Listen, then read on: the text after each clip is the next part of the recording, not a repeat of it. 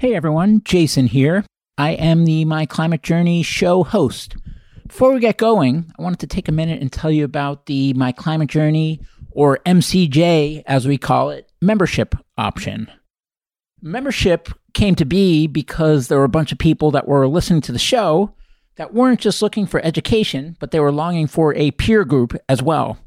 So we set up a Slack community for those people that's now mushroomed into more than 1,300 members. There is an application to become a member. It's not an exclusive thing. There's 4 criteria we screen for: determination to tackle the problem of climate change, ambition to work on the most impactful solution areas, optimism that we can make a dent and we're not wasting our time for trying, and a collaborative spirit. Beyond that, the more diversity, the better.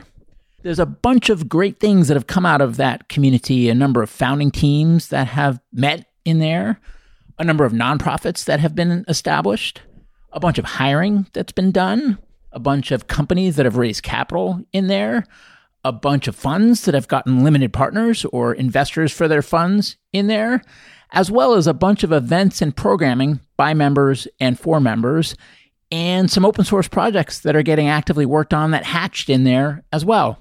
At any rate, if you want to learn more, you can go to myclimatejourney.co, the website, and click the Become a Member tab at the top.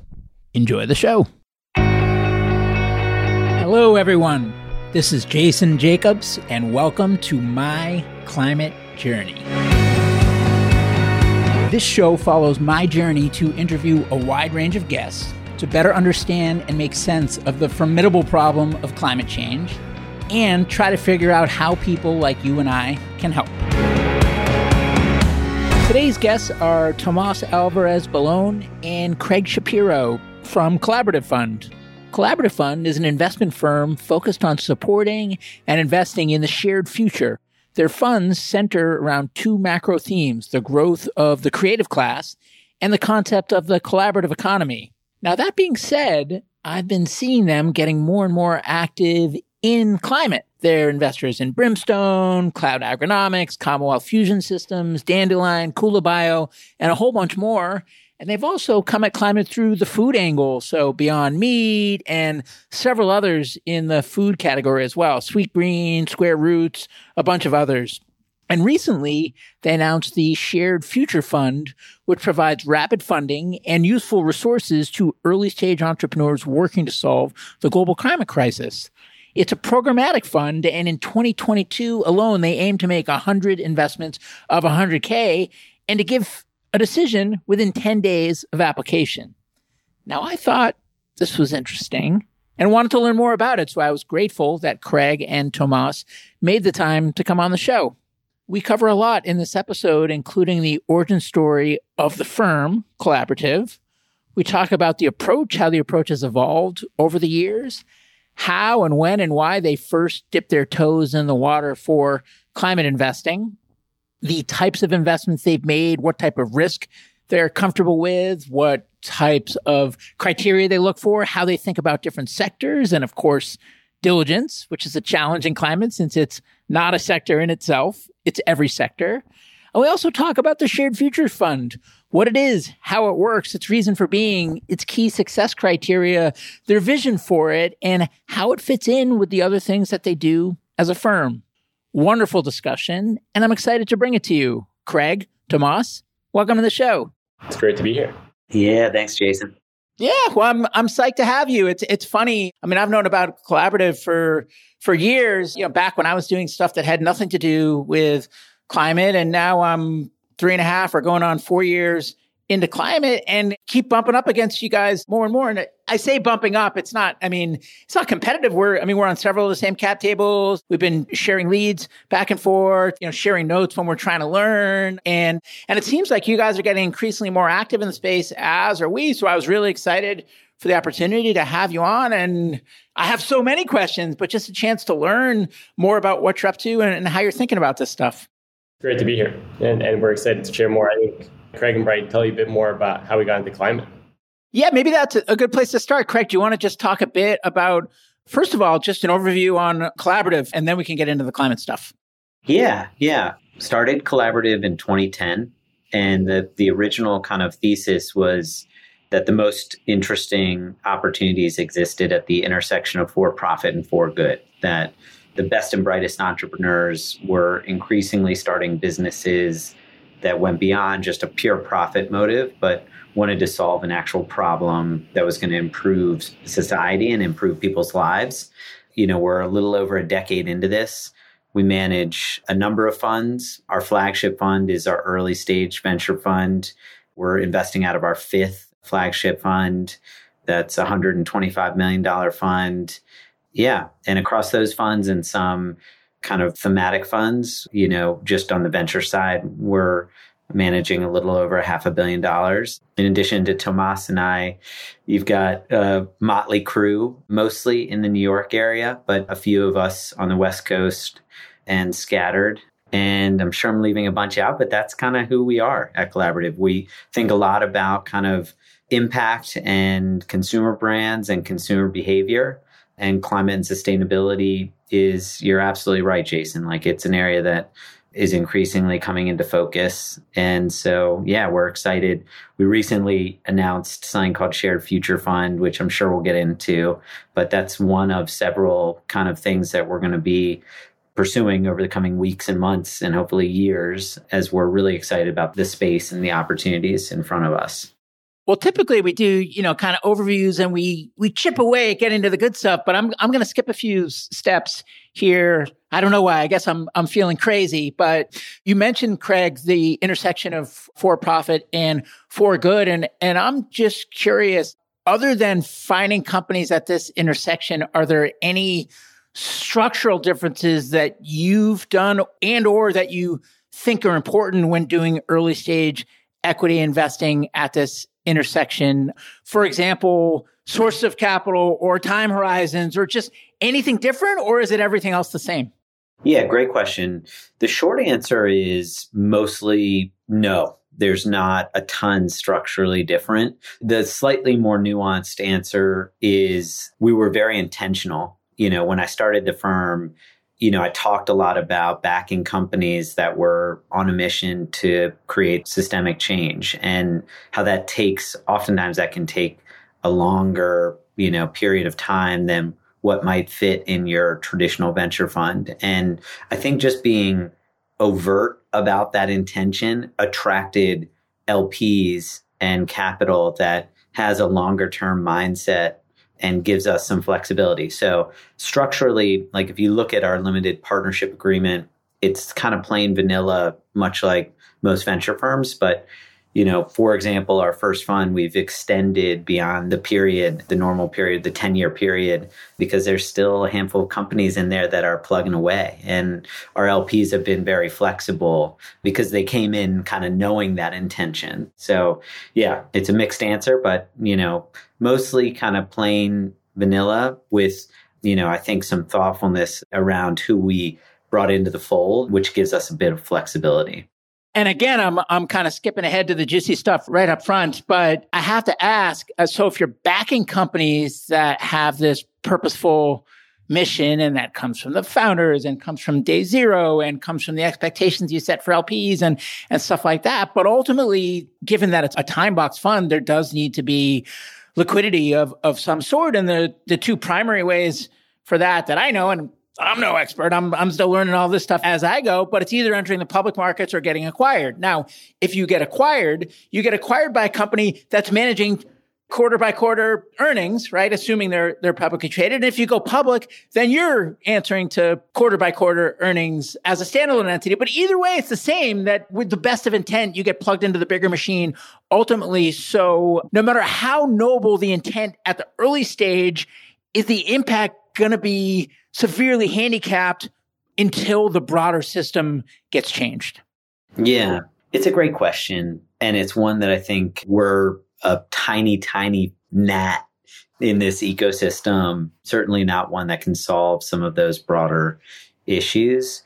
You're right. One thing I would point out as an additional source of liquidity beyond either an IPO or an acquisition is there are opportunities to sell, stock once you're in a business for a long period of time to other interested parties. And in some cases, We've sold, shares in companies that we're invested in to really long-term holders. Think of an endowment or even a private foundation who really believes in that mission, but understands the constraints of a venture fund.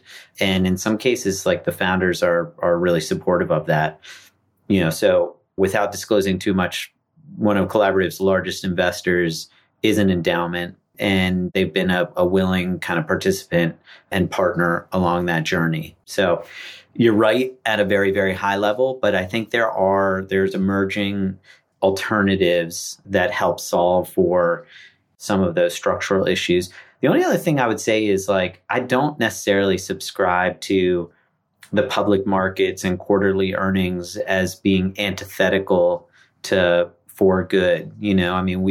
Through acquisition, we acquired shares in Etsy, for example, and they've performed really well in the public markets. And I don't think it's come at the expense of their long-term mission. And so, there's parts of capitalism that I think are suboptimal, but I don't think it necessarily severely handicaps. I think that's how you described it. I wouldn't describe it that way necessarily. In some cases it does, but in others, I look at a company like Tesla. In some ways, I almost think they benefit from being a public company because there's a lot of interest in the company. So it's an interesting conversation.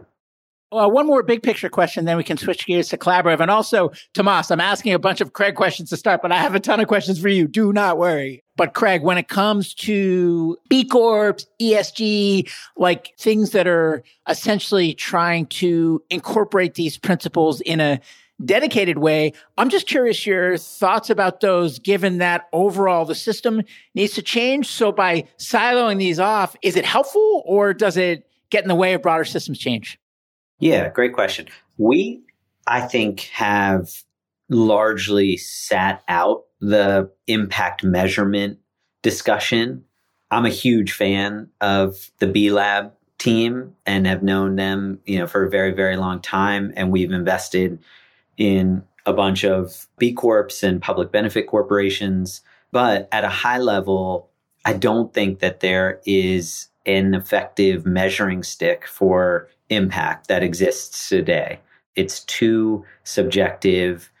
It differs based on what stage you're talking about, and it is polarizing. People have really strong beliefs. We saw the spat recently between Elon Musk and Tesla being kicked out of the ESG index, and it's what a waste of everybody's time. I think it comes with good intentions, but from Collaborative's perspective, we view kind of that intersection of for profit and for good through our own lens. Are we proud of what this company is going to do in the world? And if so, we don't really care what other people think, honestly. And so, people are not investing in Collaborative because they want us to adhere to a very specific rubric to measure the impact. They trust our judgment in backing companies that are pushing the world forward through a lens that is, self-diagnosed, if that makes sense. Yeah, just to chime in there, I think within climate and measuring impact, a lot of funds have gone the gigaton route, right? Where they're going to say, we're only going to make an investment where you can clearly demonstrate either a gigaton impact or half a gigaton impact. I think we use that as a benchmark that's really useful when we think about companies. But there are plenty of others that are contributing to a climate positive world that might be focused on biodiversity or the circular economy that don't have such a clear measurement of emissions and yet will have a massive impact. And so I think we like to take these frameworks as frameworks and not as strict guidelines that will constrain some of the investments that we're really excited about and that we know will help transform the world we live in. And you've talked about impact in a subjective way of are you proud of it, and versus just strictly gigatons or something like that. And I get that. I mean, we're similar at MCJ at least so far. One question that I have is, climate aside, how have you thought about sectors? How have you thought about bits versus atoms? How have you thought about risk? So things like science risk, things like capital intensity. I mean, are there screens or filters that you use there, or is it the Wild West? Not to come across as being contrarian, but I think about any of those filtering mechanisms as mostly being counterproductive. I think venture capital is such it's a career in uncertainty. I mean, I was thinking about this. It's the only asset class where, as a manager, you're raising money for things that don't exist yet. That's a weird thing. If you're raising money for real estate, you can point to buildings. If you're raising money for public stocks, like a hedge fund, you can speak to the companies. For venture capital, you're like, we're going to invest in people that are working on things that they don't even know about yet today. It's an odd thing. And so what I think that creates is like a vacuum of uncertainty. And a lot of us in this community want certainty. So it's like, well, if we only invest in software, bits versus atoms, if we only do certain stage, if we only do, then it feels like we're more in control. But I almost think like that's the opposite approach. It's like when everybody said, don't invest in food, it's too hard in the supply chain and it's never going to be venture scale. Guess what? Like we invested in food. When everybody said like, oh, what are you guys, deep tech? Like you don't, why would you invest in that? You don't have a, X, Y, or Z credential. We were like, great, let's start looking at deep tech. Like it's sometimes the best opportunities don't fit a certain narrative. And so keeping a really open mind in terms of the types of things that we can support has been, I'm sure in some ways, an Achilles heel, but in other ways, in my mind, I think a big advantage. So, it's something that we talk about actively as a team, which is why I wanted to get out ahead of Tomas on this answer, because there are things. I don't mean to make it sound like we're just like, hey, oh, cool, let's look at everything under the sun. But I try to resist. Like that's been something that I'm kind of proud of actually as a firm, is that we will oftentimes kind of break the rules, whether it be ownership amounts or sectors. Like when everybody is saying like, this is the right way to do something, I think it's oftentimes probably not. And you mentioned that the early stage is kind of the flagship or the core. From that vehicle, typically what stage are you coming in, what check size range, and what percentage of those are you leading and taking board seats? It's evolved over time. So when we first got started, we were writing smaller checks, 100 to 200K checks in lots of different companies. Fund 2 kind of, started the evolution towards slightly larger checks, a bit more concentrated. Fast forward to today, we're making, much fewer bets, much more concentrated. Average initial check size is between $1 to $2.5 million. We're usually investing in their first kind of, call it institutional round. People sometimes call it a seed plus, in some cases even a Series A. And we're not ownership obsessed, but we like to have meaningful ownership because we're trying to be pretty active.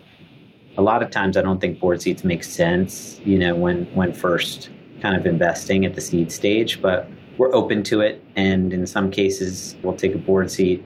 In lots of cases, we don't. So yeah, there's not a one size fits all, but I would say. What about leading, setting terms? We like to lead and we like to set terms. We don't have to, but I think, we as a firm like to make independent decisions. I think one of our few advantages is speed. And so if we see something we like, we'll price it and put a term sheet down. And that's if you said, hey, Craig, here's a magic wand, here's a great opportunity, like our ideal would be to price it and set the terms and lead it.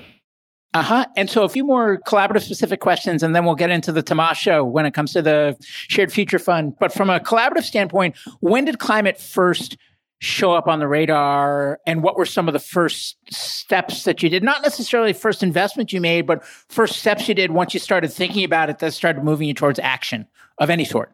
Yeah. So one thing that I've said kind of in the past jokingly, but I think there's a element of truth to it, is that food was kind of a gateway drug for us into climate. That, our early investments in Sweetgreen, in Beyond Meat, in Ripple Foods, and others were really just the the start of what ultimately pulled us much deeper into the space. And from kind of the consumer side of it, we then started to understand, sourcing and supply chain and agriculture.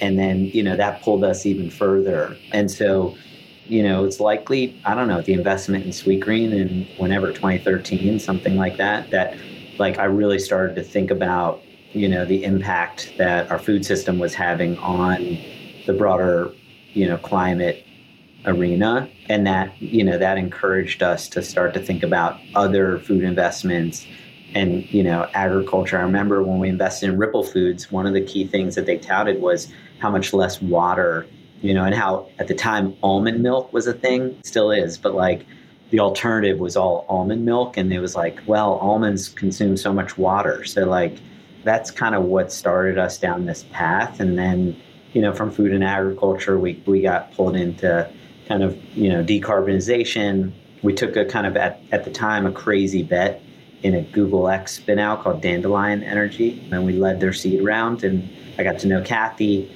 And everybody, by the way, everybody was like, "You're crazy to do. What do you know about geothermal? What are you doing?" And it was through that we learned and got exposed.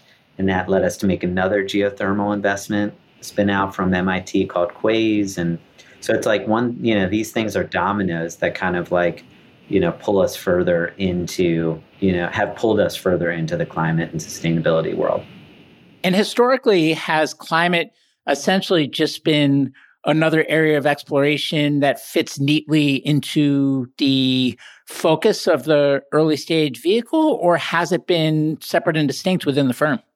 Yeah, great question. Historically, it was just one of the kind of key areas within our broader focus. Our early stage kind of flagship fund is more of a generalist fund, with climate and sustainability just being one of the areas of interest. But I would say just within the last, call it 18 to 24 months, there's been an increased interest. And in fact, I think you and I talked about this, but some of our LPs in particular have said, "Hey, Craig, we're really interested in more exposure." And so that's what has led us to creating dedicated vehicles. We recently launched something called Shared Future Fund, which is, from a capital perspective, a subset of our LPs basically said "Hey, we want a lot more exposure to this area." And that led us to kind of brainstorm and think of ways to do it outside of our flagship fund. And so if you start in the early stage, there's different ways that you could go. You could pile money into follow-on rounds of the breakout companies there, or you could go earlier. How have you thought about that as a firm? And then, of course, we can get into the Shared Future Fund specifically. Yeah, I think earlier is better. And I don't say that as a general rule, but for me and for us as a firm, I think generally we really prefer and enjoy things at their earliest stage because it's messy, it's more creative, and it's like a scrum, it's a game of pickup soccer. And that's when you kind of are figuring stuff out. And that's when it's most fun, So as our fund size has grown, it's a little bit tougher for us to figure out how to deploy capital at the earlier stages. But that's when we again, if you said, "Hey, Craig, here's a magic wand," it would be, meeting founders kind of, day zero or certainly very early in their journey. And so we have a chance to really collaborate with them. And this speaks to, and, I promise not to belabor this, but that notion of the intersection of for profit and for good, there's so many learnings that we've accumulated over, almost 12 years of what some companies have done that has worked really well and what some companies have done that hasn't.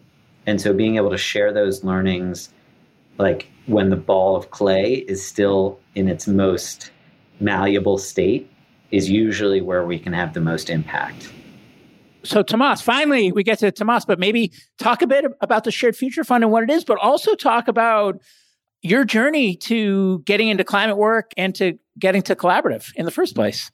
Yeah, I'll briefly share a bit of how I got here and why I'm working on Shared Future with Craig. So my climate journey really started back in undergrad. I started to take energy classes more from a security perspective. I went to Georgetown, and that's kind of the lens that the university sees the world through for the most part. And I increasingly realized that energy was both a massive opportunity and a big geopolitical risk. And that's obviously very clear today with the Ukraine and Russia war and what that's revealed about our lives and our economy. I left Georgetown realizing that I need to understand businesses better, that businesses were one of the most important levers to solve the energy crisis. And I went to Bain & Company, where I was a management consultant for a couple of years. And it was really neat because on the one hand, I got to do sustainability work, helping some of the largest real estate companies in the world thinking about how they could offer sustainability products, not just get to net zero. But at the same time, I was working with mining companies. And that contrast, I think, made me realize that if I really wanted to work in climate, I needed to do that full time. As a result of that, I decided to take a step back. I was very lucky to get the Schwarzman Scholarship, which is a year in China. Because of the pandemic, I ended up doing it remotely and actually spent a ton of time in Costa Rica, in this paradise of a rainforest where I really got to tangibly interact with the nature in the world that I want to protect. A lot of folks in climate say, hey, I'm in this for my children. I'm in climate for myself. Selfishly, I want to be able to go for a walk. I also want to not boil alive. We're in a drought here in California. And so I work on climate for myself. And being in Costa Rica really crystallized that for me. I also had a chance to write a thesis on recycling electronic waste and solar panels and realized there are these massive problems that need systemic change. And then went down this rabbit hole where we ended up founding a carbon accounting startup. We were focused on the crypto industry specifically. This was right around the time that Elon Musk was tweeting about accepting Bitcoin to purchase Tesla cars and then saying a couple of days later, actually, it's not sustainable. And so it was a really interesting time to start the company. We went through Y Combinator and learned a ton, but ultimately realized that we were too early for the market. And obviously, folks in crypto today are experiencing a lot of pain. But one of the takeaways for me was that actually good information is really important for the market to kind of accept solutions around carbon accounting, carbon pricing, carbon removal solutions in general, but also that as a founder, you need to hit the wave at the right time. And we were a bit early. I then started working with Kim and Sophie, who are the founders of Climate Tech VC, a newsletter that reports on deals in the industry. And they're very connected with Craig and the collaborative ecosystem. And so Craig was just helping to launch a series of climate initiatives that we've announced and are going to announce in the coming weeks. And so it was a perfect opportunity for me to join. And very quickly, Craig and I started to think about what to do with the interest that we were getting from our LPs that were saying we want more exposure to climate, we want to provide catalytic capital, and we want to develop it as quickly as possible because there's a timeline that we have a carbon budget and we need to hit it and we need the best solutions to scale quickly. And so really that's where I think Craig got the idea for Shared Future, which is a fund that is meant to be programmatic. It's meant to provide catalytic capital very quickly to founders. And so right now we're deploying $100,000 checks via uncapped safes into 100 companies this year. So in total, it's about a $10 million fund. And we think about how Shared Future is going to evolve in a couple of different phases. The phase we want to get to and what really excites us is one in which Shared Future is open to any founder to apply, right? And to say, hey, I'm working on climate. I'm going to hit that apply button, and within 10 days, hear back and get funded if I'm accepted. The way we're going to get there is actually by going through a beta phase, which is what we're in now. And so the beta phase means that we've partnered with Activate and Activate Fellows Program and Y Combinator to fund this year's batches to say, hey, if you're a climate startup and you're in one of those programs, then you're eligible for Shared Future funding. And in the coming years, we're going to expand that eligibility pool until we get to that end state where folks can apply.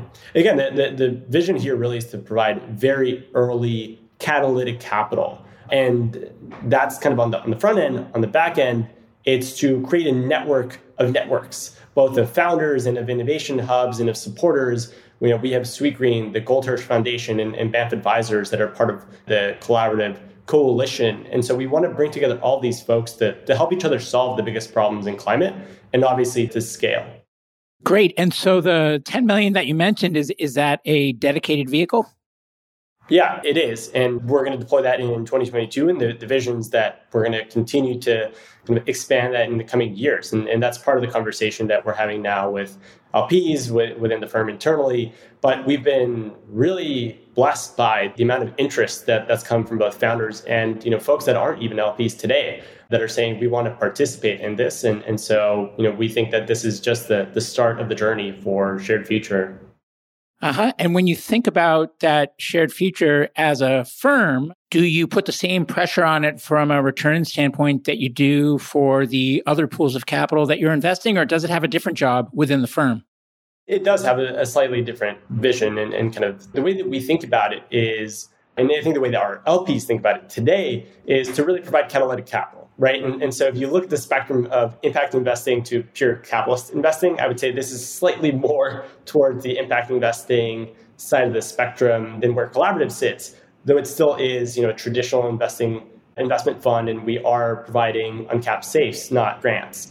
At the same time, we think that that's important because we want to participate in the growth of these companies. We want the fund to grow over time. And so, we want to have a mechanism to be able to reinvest those funds and to return those funds to the folks that believed in the companies from the start. So that's kind of how we think about it. It is a separate vehicle than Collaborative's seed stage fund. And so there are opportunities and moments in which we may cross-pollinate and invest from both. But the way that we make those investment decisions is completely separate. Yeah. And just one quick note is, Jason, just to kind of cut right to the heart of it, it is, as Tomas mentioned, it's separate. The largest investor in it, has a mandate to invest in climate and not for profit necessarily. So it gave us a ton of flexibility to think about how to structure it. And in fact, we haven't really shared this, but initially we thought about running just a pure grant program. We were thinking geez, that might be kind of fun. And, we were inspired by Fast Grants, this, nonprofit initiative where they got money into the hands of scientists really, really quickly. And so we studied that a bit.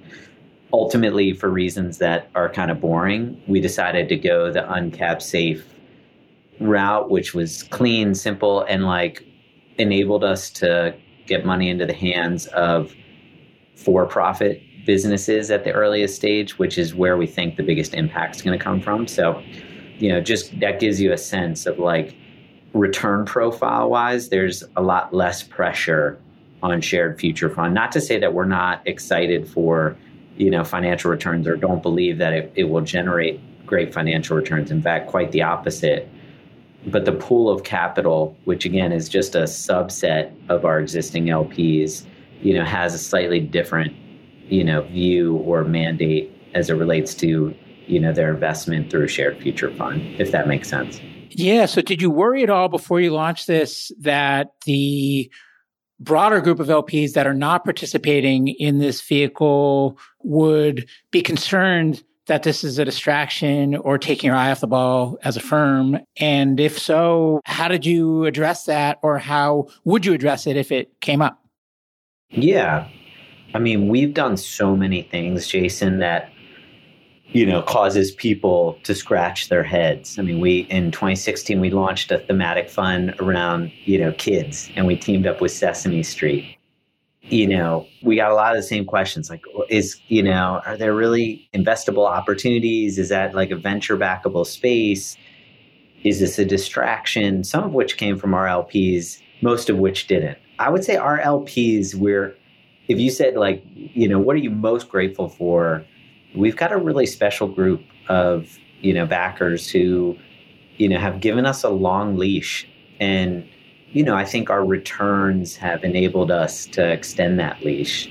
And so, there's a lot of trust built in. That dedicated vehicle, in the kid space has already returned, over 3 times people's money and is well on its way to do a multiple of that. And so, I think a lot of times counterintuitively, the things that you might think could be a distraction or not generate returns, may end up being the thing that really goes on to, produce alpha. Like in that kid space, we invested originally into a company called OutSchool, that started gaining some traction. Then, as Tomas said, out of our flagship fund, we kind of doubled down. And, that was the seed round, which, most recently, raised at a multi-billion-dollar valuation. And so I do think of Shared Future as a breeding ground for potential investments from, other vehicles, and as being accretive to the overall effort. And so when you think about, for example, if there's 2 scenarios, one scenario is the Shared Future in a programmatic way ends up producing great returns, but doesn't see any follow-on from the core early stage vehicle. Or the other is it produces crappy returns, or I guess this isn't a viable scenario, because if it produced crappy returns, would it really produce follow-on investments? But just for sake of argument, let's say it produced less stellar returns, but you wrote 5 checks from the core fund in companies that were found in that. What's a better outcome for the firm? I think that the best outcome for the firm is that both Shared Future Fund and our core fund, kind of are able to support these companies throughout their journey. As an entrepreneur myself, it never totally made sense to me that, you have to kind of like date new investors at each new round.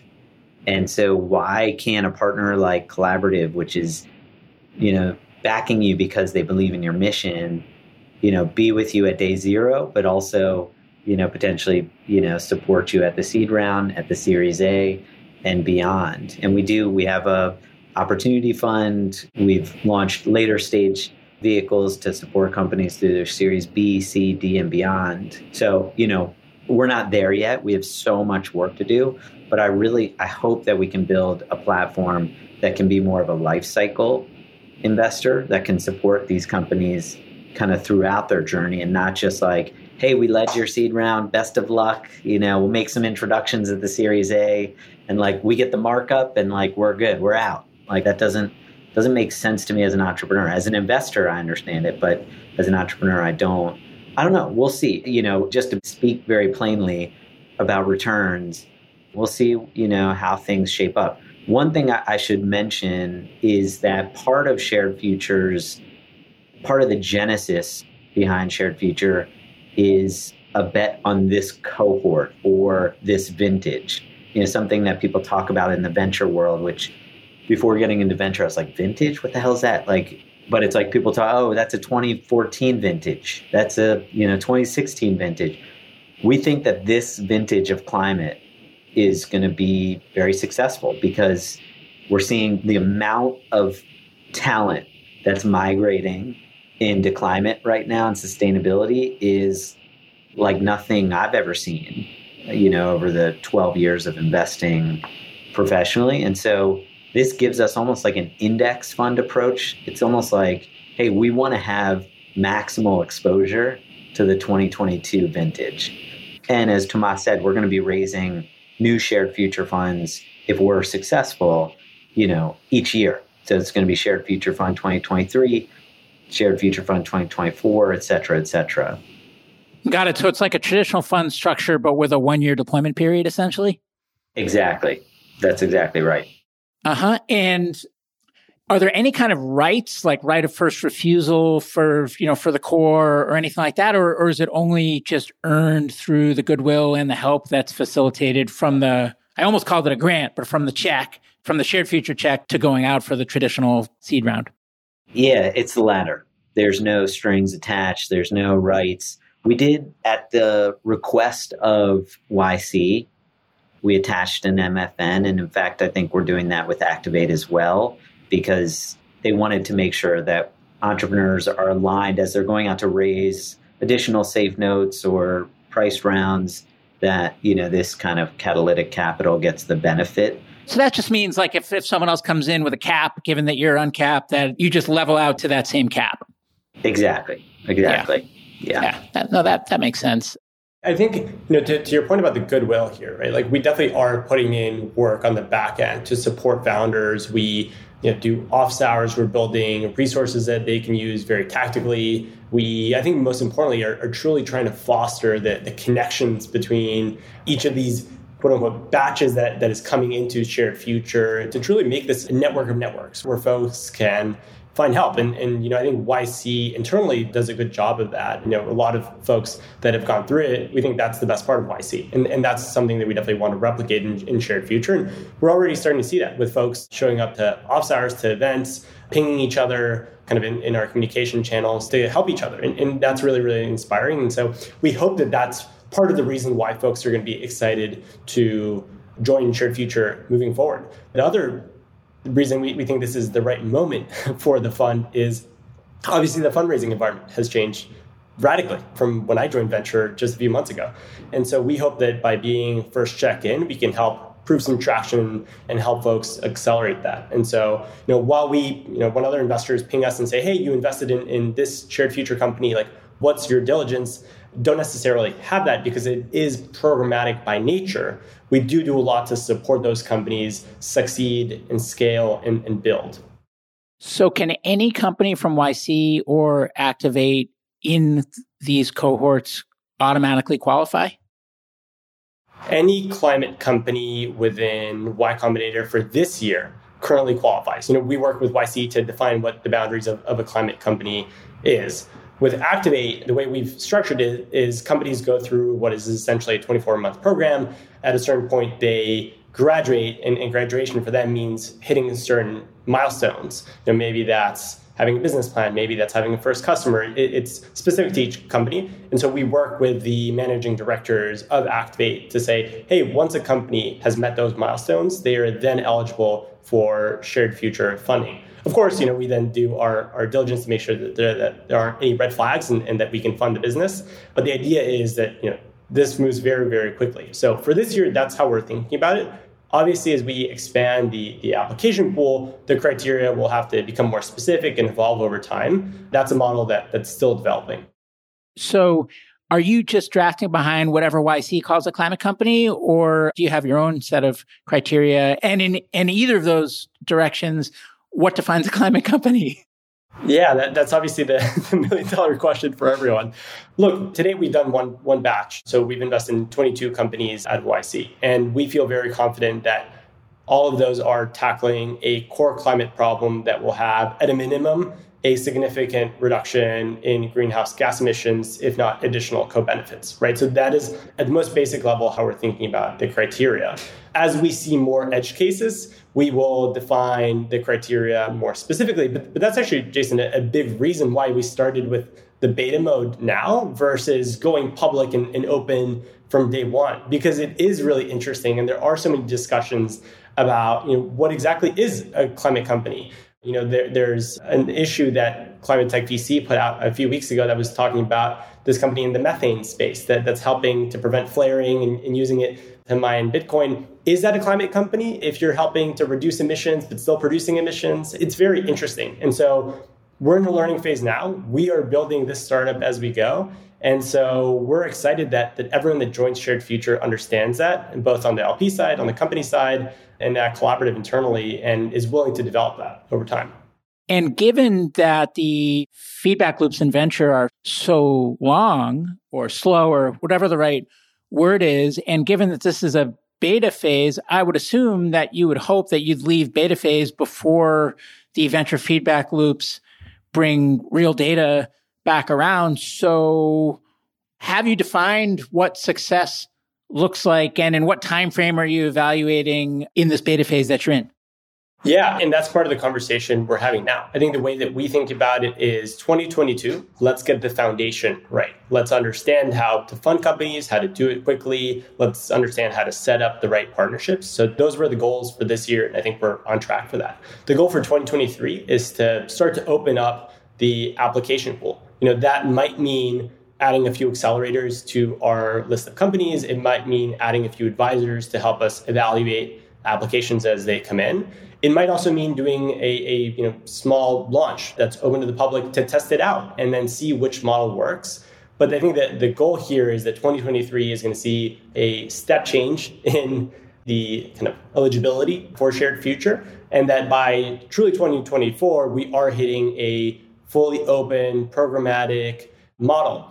Assuming that that is viable and that that is something that is best for the companies. And so that's what we're working towards, but we're learning along the way. Just like, MCJ, I think has evolved since it was started and you guys started making investments. We continuously implement that feedback loop. And so you're absolutely right. We're not going to wait for a 7-year time horizon to make changes. We're doing that constantly.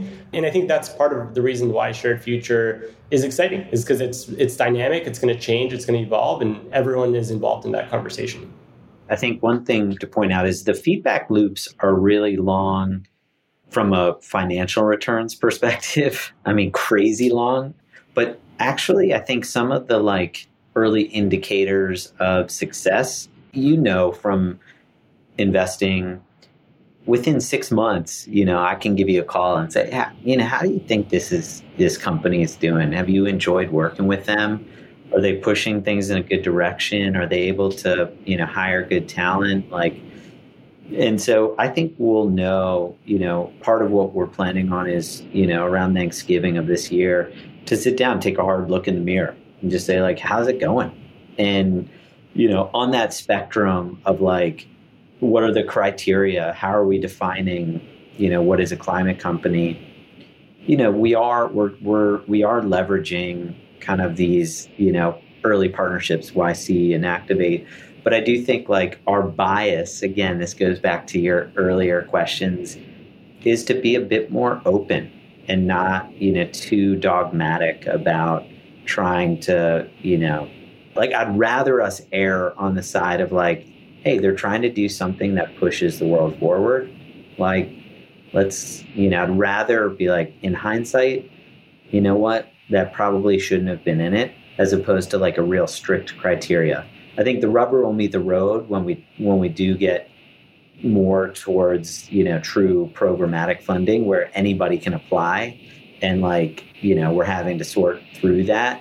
But as it exists today, it's, we're trying to be almost intentionally, open-minded as it relates to this. And so if you look at the job that a YC or an Activate is doing for you in this beta phase, I mean, I know it's like a blankie, but what is it about having what are they a blankie for? Which aspect? And then in order to get to the open phase, which it sounds like is where your passion lies, what is it that you need to learn or need to build out or need to understand that doesn't exist today that would give you the confidence that it's time to spread your wings, leave the nest? I'm happy to give it a shot. I think that's a great framing, the blankie. I think YC does a great job, and Tomas, having gone through it, they've gotten very good at asking questions. The reason, I think part of the reason that they're so successful is that their screening is quite good. And so the application process really probes it. It's not just where did you go to school? And, how long have you been working on this? But it really, I think they ask the right questions. And Ilan and team at Activate, I just think some of his experience is really unique. And I think they've created a brand that serves as a beacon for a certain type of scientist who, is working on projects, and wants to kind of explore a commercialization path. I don't think we have those muscles yet. I don't know that we know which questions to ask. So it kind of helped us, give us training wheels or almost skip a step in the process and deploy capital sooner rather than later. But in the background, we're starting to think through what are the questions that we have to ask that will enable us to, make decisions really, really quickly and, with the least amount of human intervention or review. And some of that may be related to impact. Tomas has mentioned the gigaton measurement. Some of it's going to be business model related, at scale. What do your unit economics look like? How do you make money? Who pays for this? And some of it's going to be about the person and really understanding what motivates them and, what brought them to, devoting their life to this. So I think it's a question problem that we have to solve in order to get to a true kind of programmatic style effort. And, that's where I do, we feel like, YC has honed that pretty well, and Activate in a different way, but, certainly has attracted incredible talent. Well, and what I was going to say is, Jason, I think at the simplest level, and this truly is oversimplifying what are two incredible institutions, right? But I think the reason we're excited about YC is they do a fantastic job of attracting and identifying great talent. I think what Activate has done a great job of, in addition to talent, is identifying incredible technology, right? They have a deep bench of folks looking at this. And so that's kind of why we took both of these organizations as partnerships to begin with. And now there's a question of, how do we ask ourselves some of those same questions? How do we augment what they are doing? But we definitely see these as kind of two-way partnerships where we then help their companies succeed and grow over time, and less so as us kind of purely outsourcing the diligence work that we otherwise would have done. And of course, as I mentioned earlier, there are moments when we do kind of invest from our traditional early stage fund as well. So we do put in that work on the back end. So I think the questions here fundamentally for Shared Future is like, how do you scale what is a traditional diligence model at the very early stages of climate to an order of magnitude more of companies in less time? So there's almost like a softer question that we need to ask of like, what data points do we need in order to accelerate that and still make 80% of the time the right decision? And I know there's 10-day turnaround. I think that's what I read. But are you actually talking to these founders? Are they walking you through a deck? Or are you asking your own questions? Or is it more of a checkbox? Yeah, so right now what we ask founders to do is to fill out an application where they talk a little bit about the company and what they're doing. As I mentioned, we're also talking to them on the side for our kind of traditional early stage fund. So those kind of happen in parallel, but the Shared Future application truly is kind of a written application. We also obviously are talking to at Activate the managing directors, or at YC Gustav. And so we have several data points, and as long as they meet the criteria, we are ready to fund those companies in those 10 days. And we say 10 days, we actually are funding companies in a significantly shorter amount of time as the winter 22 YC batch showed. And so 10 days is kind of the long time we give, even though that's still really short. Have there been circumstances where either you've said no to companies that meet your stated criteria or that you wish you could? I think that we so far have funded every company that has applied because they have met the criteria. And I think in this earliest stage, and truly that was the first 30 companies that we funded, the goal was to learn. We wanted to make sure that we took the most open view possible. We haven't had folks that we funded but wanted to say no to. I think that the rationale for that would have been to say, hey, there's a red flag and we cannot invest. That doesn't mean that there are companies that we looked at from our traditional fund and said, hey, maybe that's not an investment that's right for Collaborative right now. And so that's obviously a conversation that we navigate with founders where we say, hey, we're going to support you from the Shared Future side, but maybe Collaborative's seed fund can invest now. And I think initially we were kind of concerned about, hey, how are founders going to react to that? The reactions have been super positive. Folks say, hey, thank you so much. We're excited to participate in this program and to stay in touch for future rounds. And so I think we're finding a way to navigate that, but it's certainly a conversation that we are open and transparent with. So one question that just brings up for me is you talked about the muscles that you're building on the programmatic side, but you also hope that at least some of these companies will graduate and become core investments. And you're looking across so many sectors and types of companies. And geography is another thing I didn't ask about, but a lot of things, even if it's just North America, which maybe it's global, right? But it's already a lot of things before you even get to the geography piece. So if you're trying to lead and trying to set terms and trying to be that conviction capital at the true seed, how do you diligence? Because, there is no blankie for that. It's so good. I think, listen, my hunch is Collaborative's kind of core seed fund or flagship fund will end up investing in a relatively small number of the Shared Future portfolio companies. It's intuitive from the outside to try to link the two because it's like a venture capital firm. So I think, we had somebody say to me the other day, oh, like I heard about your new Scout program. And I was like, wait, what? We don't have a Scout program. But it actually made me think like, oh, that's what the people might have that perception that's what the goal is for us to create a pipeline, and in some ways that gets me excited, like it gets us exposed. But I do think of them very independently and discreetly from one another. Like for Shared Future Fund to be successful, it has to work in its own right. This isn't just like, hey, we raised a very large fund, let's carve out a small portion of it and sprinkle it into a bunch of things and see what germinates. This is a dedicated vehicle with goals that extend beyond just purely financial goals, but more like how do we catalyze just more people working on climate? So when we look at the success metrics, it's, it needs to be sustainable from a financial perspective, i.e. generate returns.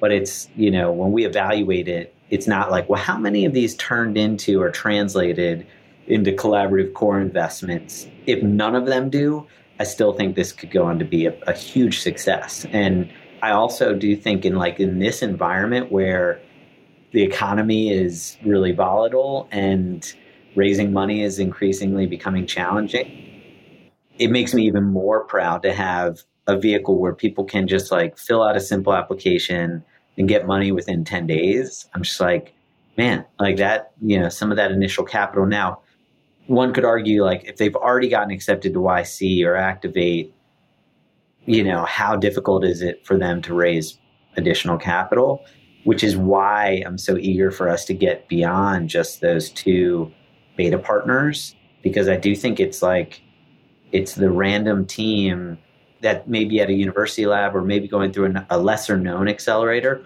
or may just be like getting started. And that first 100K can be meaningful. It can enable that one additional hire or, give you the confidence to quit your job, hire the lawyer, get your documents in order, like whatever it is. I think that's, very separate from our early stage fund where like if there's deep interest in a specific area, we're going to go heavy into it and try to lead. And that may come from something that we funded in Shared Future, but it may not. And in most likelihood, I don't know. We'll see. And when you look at this beta phase that you're in, what would be helpful to you? Who do you want to hear from? I would imagine it might be hard to hear from companies if they aren't part of YC or Activate, but are there companies or subject matter experts? You mentioned diligence is something you're wrestling with. Like what message do you want to leave listeners with, and who might you want to hear from, if anybody?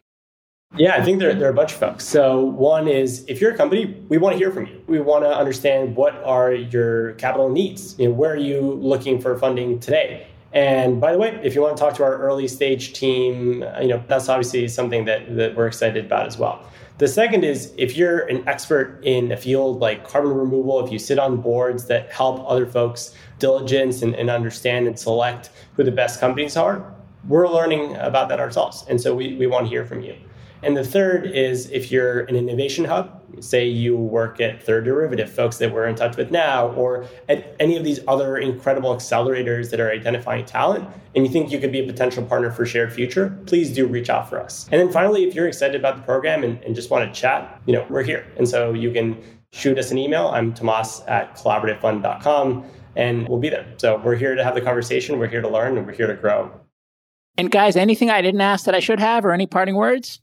No, the only thing I would add to Tomas there, and I think it's a great question, Jason, as to who we want to hear from. Like, we're learning as we're doing this. And so if anybody is listening to this has ideas on how we can improve it, make it more valuable, more successful, and most importantly, make the companies that we're backing more successful, like we'd love to connect. And, I do think Tomas touched on this very briefly earlier, but it's worth maybe spending 20 seconds on. We were deliberate about inviting the Goldhirsch Foundation, Sweetgreen, and BAMP Advisors in as kind of a original, call it founding partners. And the reason we chose those three was because one of them knows a lot about non-dilutive capital, which we think is going to play a key role for a lot of these companies as they scale. One of them is a potential customer. Sweetgreen has stated that they want to be carbon neutral by 2027. And so they're looking for solutions to help them achieve that goal. And we think customer introductions are really valuable. And BAMP Advisors is great at helping identify and source talent. And we also think that's a key pain point for, a lot of these early founders. It's like, how do we hire our first business lead or somebody to head up sales or, somebody who really understands how to navigate the regulatory environment. And so it's like, it's talent, it's capital, and it's customer intros. And so if you think you can help us accelerate in any of those areas, like we chose those three because we are close with those folks and we like them and trust them. But, our hope is to grow that coalition into a broader set of folks that are all kind of pushing this forward. So yeah, that's the only thing I would add. Awesome. Well, thanks so much, guys. I think it's awesome what you're doing. I love the iterative approach and the mission-oriented nature of it. And I'm psyched that we're co-investors in several companies together and hope to do a bunch more with you. So thanks again for coming on the show and excited to see where this goes. Thanks, Jason. Yeah, Jason, you're the best. And congrats on everything on your side too. And we're hoping that we can co-invest with you in a bunch more stuff too. So appreciate you doing this.